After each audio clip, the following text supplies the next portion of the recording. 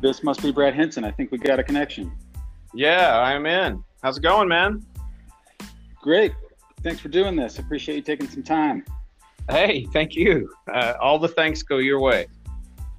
Lovely, lovely. Well, I'll do a quick intro here. I got a few questions. We can just kind of chat and keep this pretty informal, and then we'll sign off. And I've got Michael Wesch coming on later. So that's perfect. This is Think Radio and a bit of an auditory experiment, and by the informal nature, I think that's obvious. Yeah. Which is in support of Think Studio, and I am joined by Brad Hinson. You can do your own little bio or give us some background. For I think most that hear this will probably know you, but other than Chief Cat Herder of Think Studio, what do you want to tell people?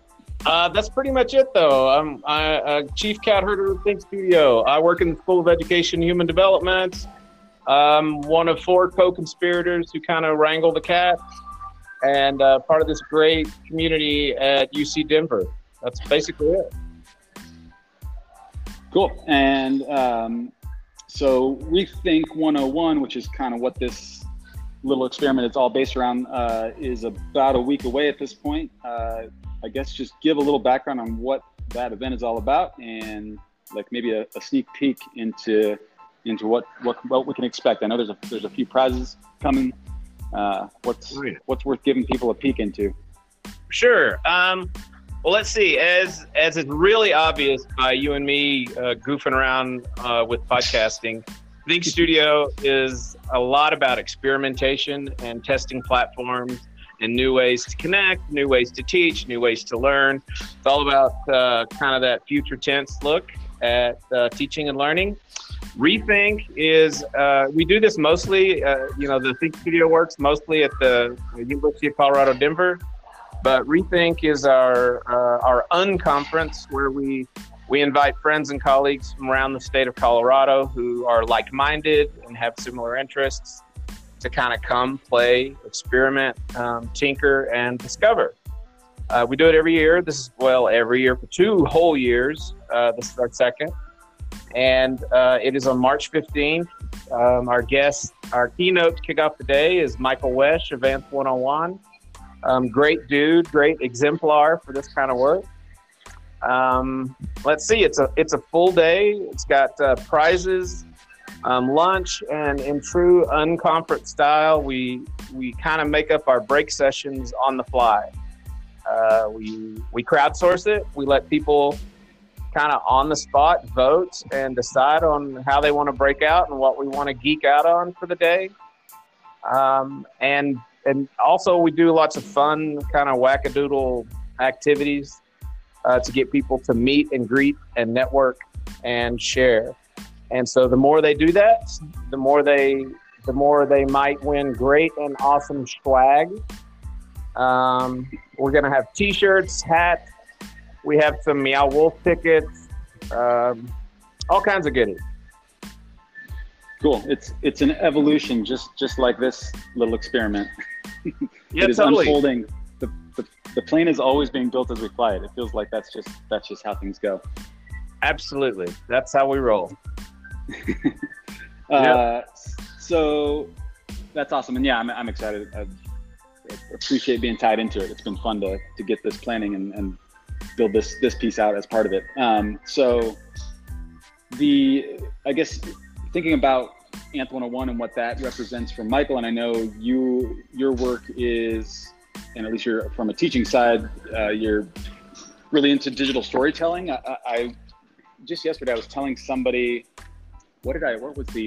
I said I think of you as sort of the Large Hadron Collider of like digital pedagogues.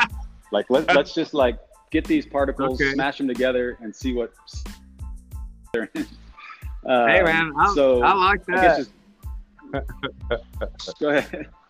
No, I'm just laughing because that's great. That's awesome.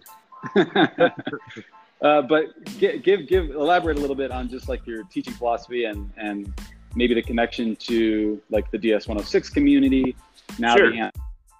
What's the broader look at things and how it's connected to that, your course specifically? Sure. I inherited a digital storytelling course from Rami Kalir.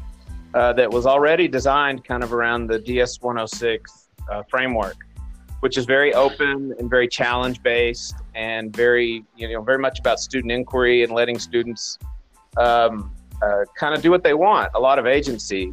They have to go in a certain direction. They have to get to a certain place and achieve certain outcomes, but how they get there is largely up to them. And so it's a form of instructional design that's just widely open, and it can appear chaotic, but by the end, everyone is generally in a mode of celebration and happiness, because it's just a unique pedagogy.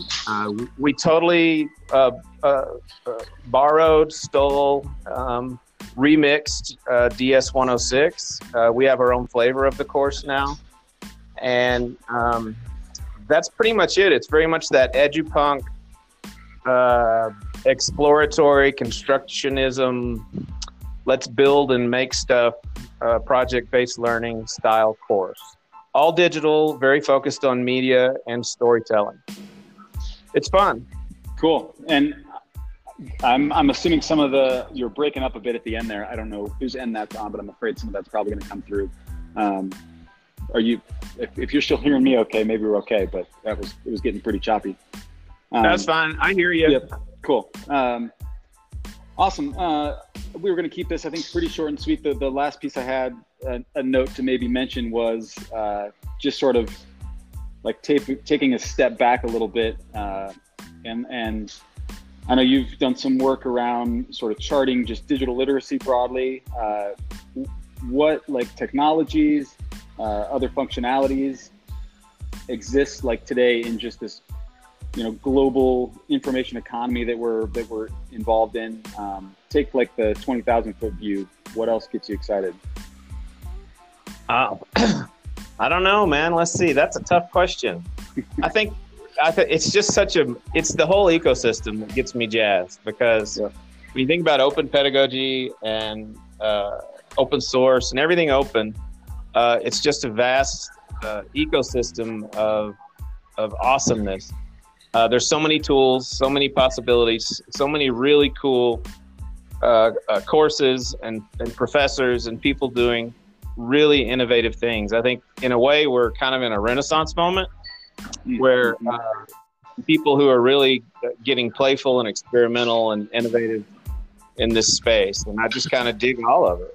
So there's not a specific thing at the 30,000 foot level, it's all of it.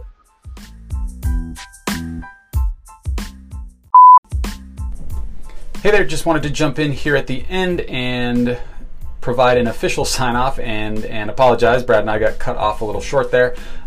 So thank you to him for taking some time out of what I know is a pretty busy time with Rethink 101 just about a week away. I hope if you're not already signed up that you will do so. Just jump online, think.studio, that's think with a Q, and get registered for Rethink 101. And thanks again. And until next time, this is Think Radio, because reasons.